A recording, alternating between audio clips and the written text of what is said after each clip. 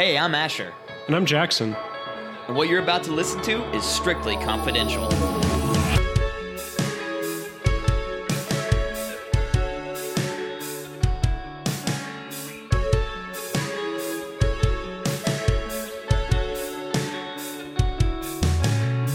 So I'm munching on an everything bagel. This is the food report.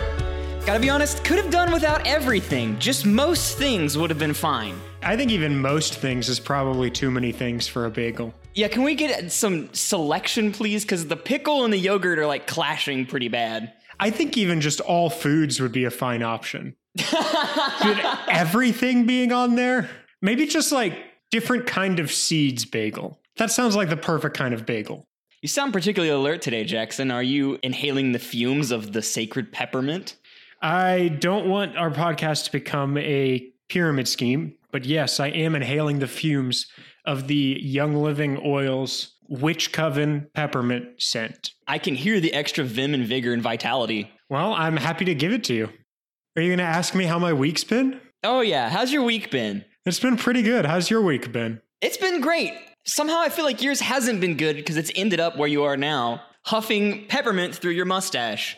Well, I am feeling a little bit under the weather, but on the bright side, our weather here has been really good the last couple of days. Oh, delightful. Ours Yeah. has been terrible as per usual.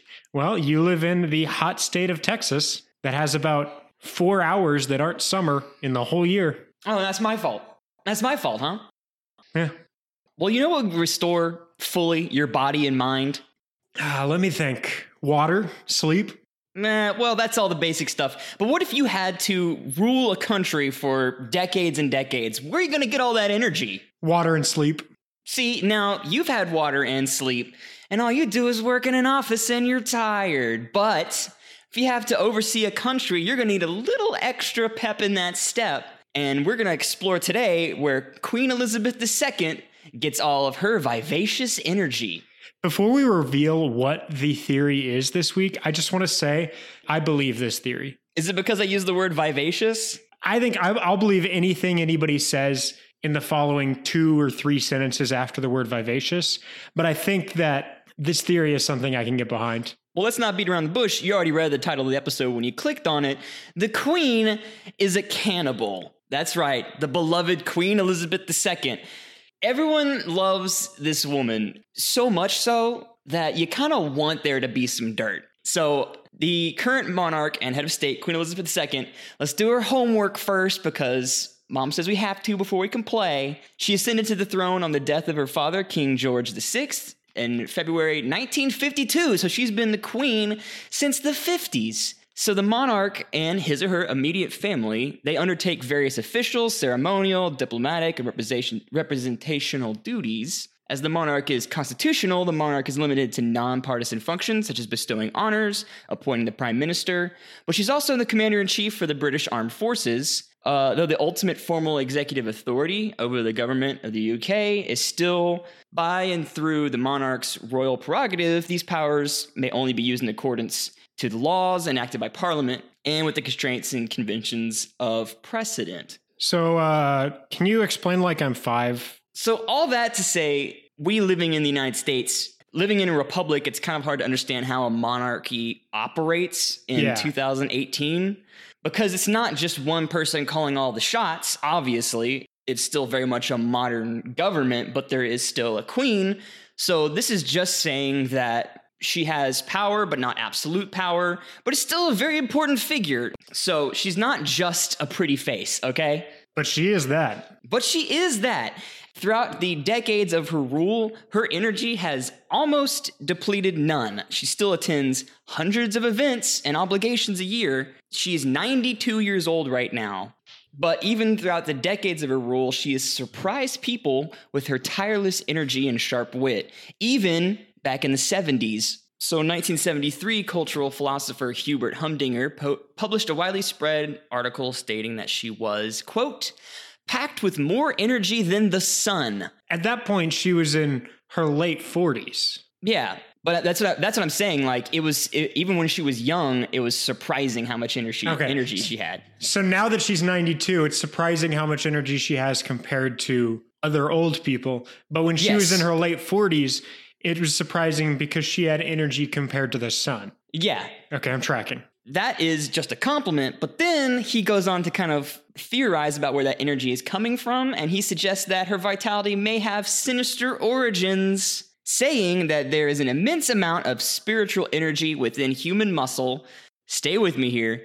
She must have eaten human flesh to remain so vivacious. That's where I stole that word from, by the way. It's not really clear if this was just a joke. It sounds like it is. It just seems like a very outdated sort of like old people slang where it's like, you growing like a weed, must have been eating all that puppy chow, giving you all that energy. But whether or not he was joking, it definitely planted the idea into the public's mind and it stuck. Well, I imagine that back then making jokes took a lot more effort because it wasn't just like, hey, here's a picture of a girl's boyfriend looking at another girl. Like, it wasn't just like, it wasn't just that kind of meme construction. I think at that point you had to come up with actual premises for jokes for them to be funny. You know what I mean? Yeah.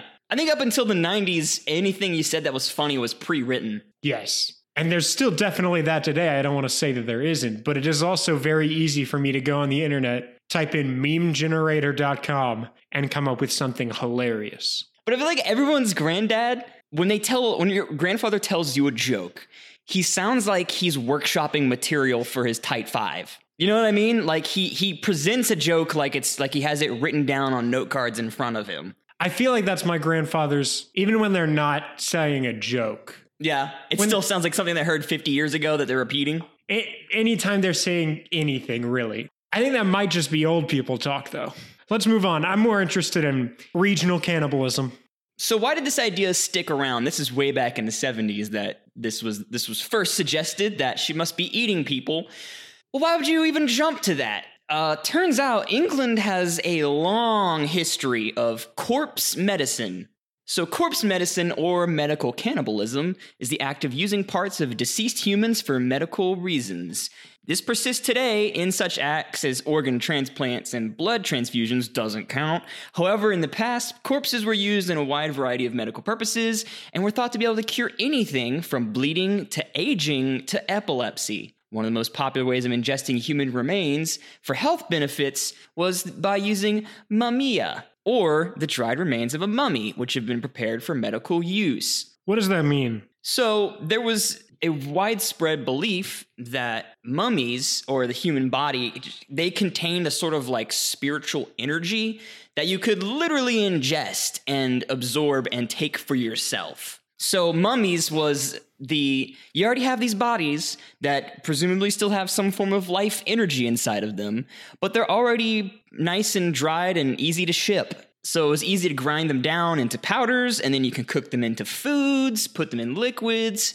It's basically just another ingredient for your recipe. Add some mummies. All I can think about here is there is an It's Always Sunny episode, and I think the title is something like Charlie and Dee Eat Human Flesh.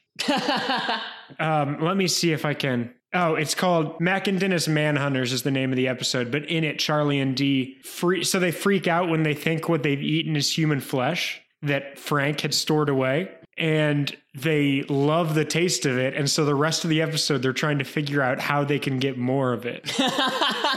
And so that's what I'm imagining here. I'm imagining that these royal monarchs have decided, you know what? This flesh is not only tasty, but we can argue that it's good for us. Oh, so you're not even seeing like the medical practice. You're saying like they get a taste of that forbidden fruit, the flesh of man, and they just can't have enough. Well, I'm not saying that if I was king or queen and had this kind of rule, I would resort to cannibalism. But what I am saying is that if I was king or queen, just appointed randomly, I would want to try and find ways I could do things that no other people could. You know what I mean? Yeah. Like a lobster's not a delicacy. You can get that at Applebee's, but you know you can't get it at Applebee's. Derek.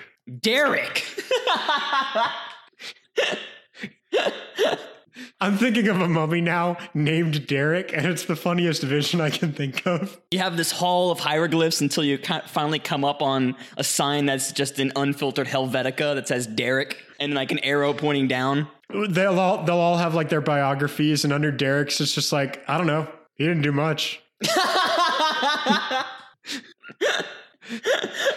So you're telling me that one of the most popular ways for ingesting human remains was by using dried remains of mummies? Weren't mummies hella old, or is this way back when mummies were recently buried? No, they were still hella old, but that's why this is going directly to the top, to royalty, because only royalty could afford mummies. It was very, very popular among kings and queens, nobles, and wealthy merchants. But for the peasant folk, you had to resort to the less effective, but still healthy human blood. So looking at Louis Nobel's book, Medicinal Cannibalism in Early Modern English Literature and Culture, and also a book by Richard Sugg.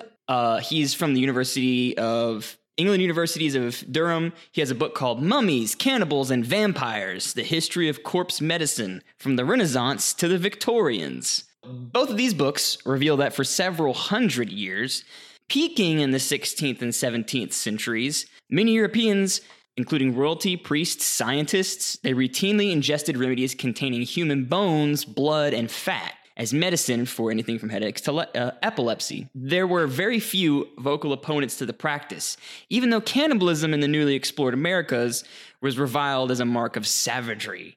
Mummies were stolen from Egyptian tombs, and skulls were taken from Irish burial sites, and gravediggers robbed and sold body parts. So the question was not, should you eat human flesh, but what sort of flesh should you eat? So I have a couple problems with this comparison here, because it makes it sound like Americans are weird for thinking eating human flesh is weird. Like, it's comparing it to like how I used to think it was weird that the most popular snack in Canada was ketchup flavored potato chips.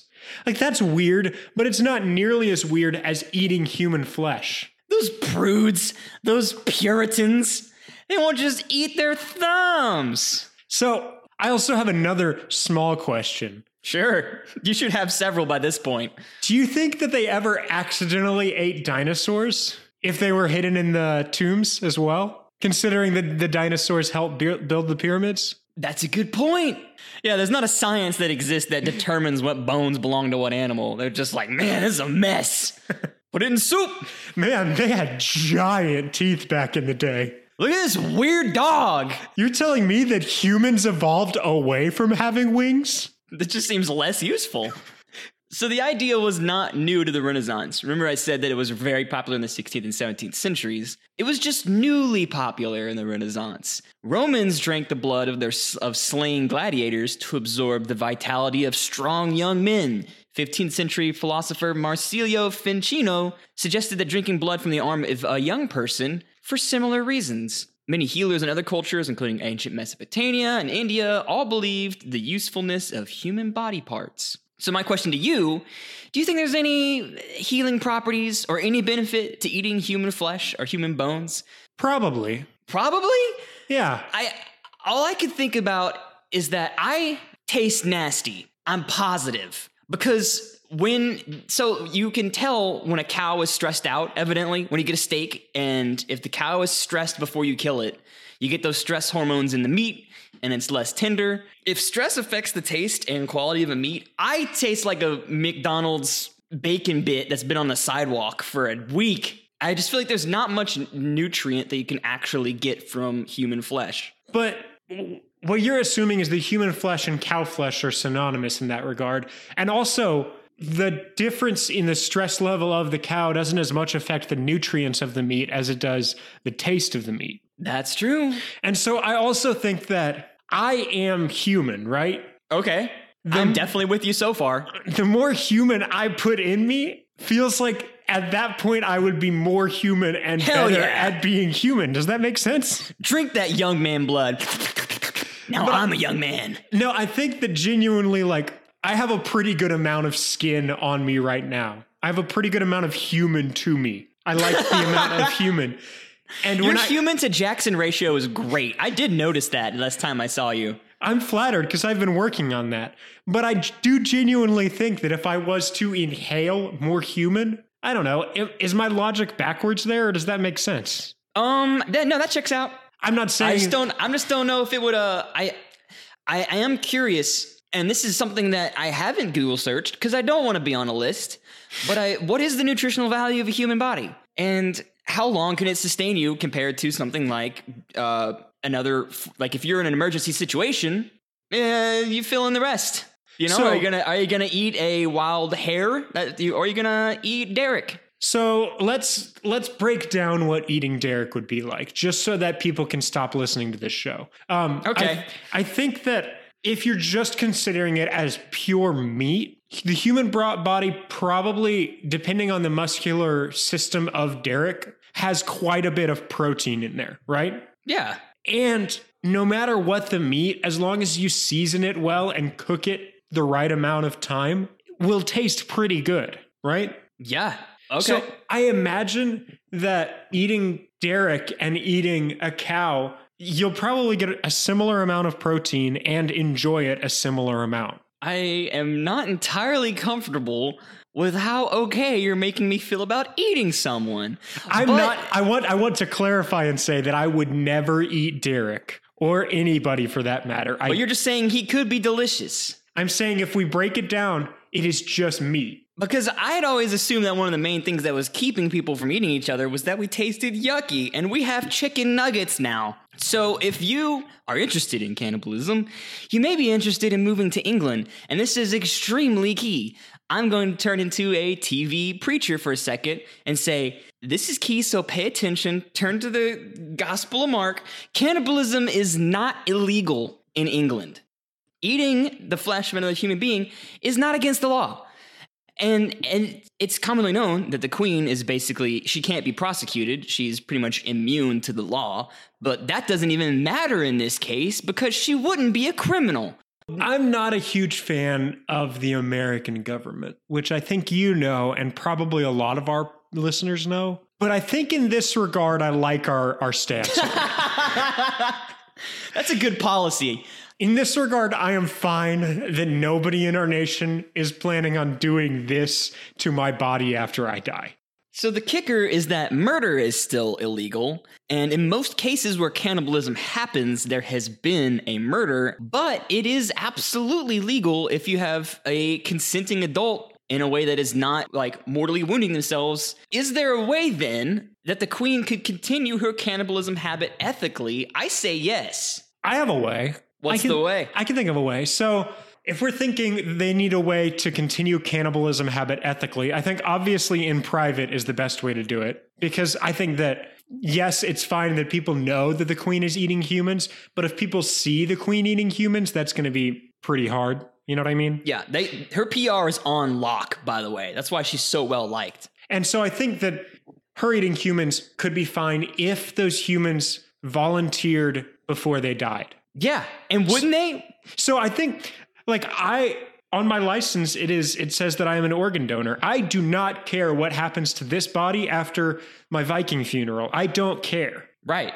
And so I think, honestly, I'm almost to the point right now where I would say that the queen could eat me if she wants. Yeah, dude. You become an organ donor because you're like, well, at least I could be put into good use. I'll put it in my will, give everything to my grandkids, make me into a goulash. I want to be a gigantic bag of jerky. I want to be a gigantic bag of Old Jackson jerky.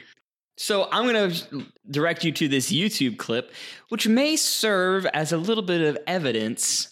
Royalty in England in the past did partake in the consumption of human beings. But do we know for a fact that Queen Elizabeth has? Well, there might be some leavings.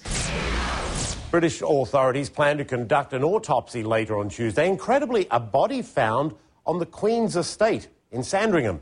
The cause of death not yet known. Royal correspondent Max Foster joining me now from London with more on that. How bizarre, Max.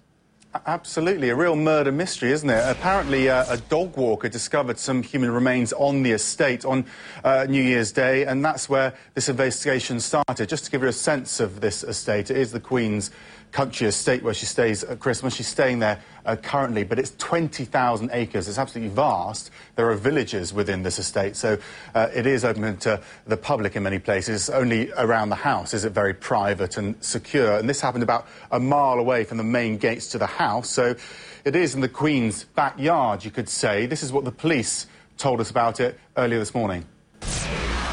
should I have watched that video in a private browser? Because the recommended videos to the right of that are all stuff about the queen being a cannibal. Oh, really? Yeah. They've got that particularly evil looking photo where she's like lit Like from looking underneath. down. Yeah. Where they just put a grandma wig on Emperor Palpatine, and they're like, that's the queen. I think every probably 10 minutes or so of this episode, I want to come out and say that I don't think you should eat people. Okay. I want you to keep that in when you're editing this in post, but I don't think you should eat people. I can understand that it is technically meat, but beyond that, I don't think there's an argument. So in this video, we see that there is parts of a human body found on the queen's estate. And they do this weird thing where they seem to be trying to deflect suspicion towards the queen and then say something immediately after that puts it back on her. So they're like, oh, this is the estate where she's only here at Christmas. And she's here right now. This is the estate that's huge. And it was found close to her. Well, it was found really close by. It was practically in her backyard. Yeah, I think that this guy is live trying to reason away from it. Yeah. Like he is on the spot thinking, okay, yeah, no, wait, yeah, no. So while there admittedly isn't a ton of evidence suggesting that she eats people, there is a precedent. Considering how much the monarchy is invested in tradition, it's not a huge logical leap to assume that she may be partaking in the same practices as her relatives. So Jackson, what do you think you taste like? Well, that's tricky because I'm going to do the thing that people hate when you answer questions where I'm going to deflect a little bit and say that is tough because if I eat a cow, I can eat it in tons of different ways. Like a hamburger tastes very different from a steak. I'm definitely thinking just zombie mode, just digging it on in there, like completely raw. Well, I guess then everyone tastes like blood, huh? There's not a lot of difference. Yeah, everyone's going to taste the exact same, I think. Yeah. So do you really subscribe to the idea that it just takes the right culinary skill? The meat definitely is going to taste different based on what the meat is, but it also is mostly based on how you're cooking it, how you're seasoning it, how you're grilling it, or whatever you're doing to it. And so I think you could probably make human flesh taste pretty good. And there's our sound clip for the episode. Thanks. Well, happy to do it. Do you want to hop on over to the village now? Yeah, town? let's go to the village. Although I'm going to keep my guard up because these people are looking hungry. Yeah, well, you should get excited because the people are not what you need to worry about today in Debunk Town. So let's take an Uber because I feel like we've taken a train the last couple times and I don't really like the music that they play on the train. Well, this Uber driver saw that we are two white dudes and is playing Mumford & Sons, so... And don't think I don't appreciate it. Yeah, I definitely appreciate that he knows that we are two very stereotypical white dudes who can never be disappointed by some little lion man. But we're here in Debunk Town. And unfortunately, we're still two stereotypical white dudes, and I'm not going to tip him. Well, I'll tip him. I'll tip him for both of us because Ooh, how progressive. I'm feeling polite. So what I always like to do when we get here to Debunk Town is I always like to say a quick hello to the racist aunts and uncles and then go downstairs and play some video games, right? Hello. Yeah.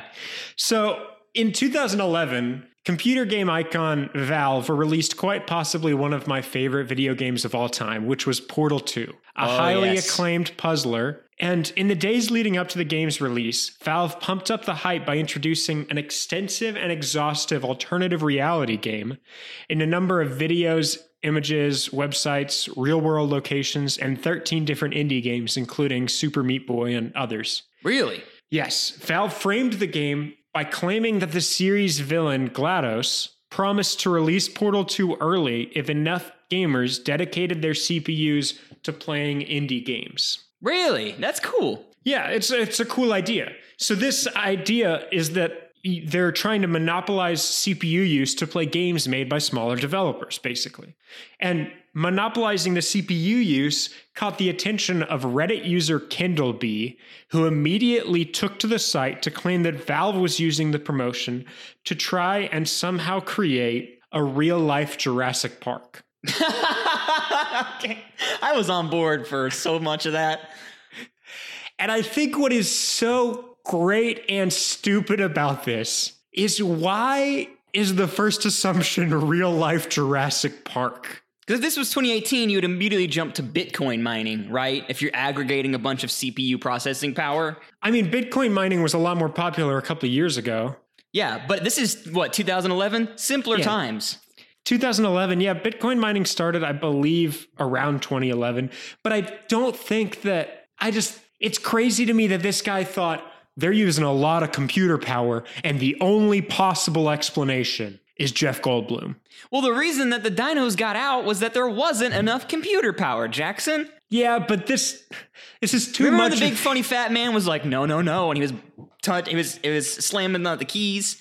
Oh wait, no. He was like, the big funny fat man was like, you didn't say the magic word. But if they had a little more computer, the dinosaurs would have stayed inside. But can you and I take a step back here for a second and both recognize that Jurassic Park is fiction? As much as I want to play the kind of joke that I always like to play where, oh yeah, the great documentary Jurassic Park was fiction. Very good fiction. That movie is great. It is great, and the soundtrack is great, and I think there's some place that sells a version of the anniversary soundtrack where it's printed to look like a Dilophosaurus on vinyl, and I have it, and it's awesome. Yeah, I know. It's very good. But there is no reasoning beyond the large amount of encouragement of CPU use that requires you to think, okay, yeah, they're creating Jurassic Park. They could be creating anything. The CPU use isn't really the hard part of creating a dinosaur park. Well, maybe, could you argue that... No. No, you couldn't? No. Yeah, you really couldn't, could you? But could you argue that creating Jurassic Park is almost just like shorthand for saying that they're up to some sort of scientific breakthrough? I know for sure that Valve isn't up to some scientific breakthrough. When I look at Gabe Newell's face, I don't see a man who really wants to create Jurassic Park. No. I see a man who wants to live out the rest of his days refusing to make a sequel to Half-Life 2. But I think we've been playing Portal 2 for long enough to where our relatives are upset that we aren't hanging out with them, so... Not true, you can't play enough Portal 2, but I would like to leave. You're right about that. Yeah, try convincing Uncle Derek. Beep beep, honk honk, road rage, city sounds, we're back. Do we want to talk about the things we have? The things we have. You know, city life spoils you. You don't really realize all the things you have, but I look around my cramped, overpriced apartment and I see a copy of Burden of Proof by Glenn Merle. You know, on that record, they have our theme song. It's Threadbare. And it's a fantastic theme song and we're always grateful for it, and you should check it out if you liked it. And if you're interested in learning more about our show and hearing updates and stuff about our show, you can check all that out on our social media platforms. We've got a Twitter that is SConfident Show and an Instagram that is Strictly Confidential Show. And do you want to tell them how they can send us stuff? Well, they can send us stuff to our email. That's strictlyconfidentialshow@gmail.com. We got more interview episodes coming up. Those are my absolute favorite. Love bringing in the experts, people who know what they're actually talking about. We would also love for you to contact us and bring us your theories, and we'd love to have you on the show if there's something you're particularly passionate about. And be sure to tell your best friend to listen to this show if you're passionate about us. And if you leave us a review, that's awesome. If you share us on social media, that's awesome too. I think that's it on housekeeping. Do you want to tell them what they need to do before next week? So before next week, you need to stay curious. Jeremy! Hey, you're doing a great job, man. I feel like I don't tell you that enough. Hey!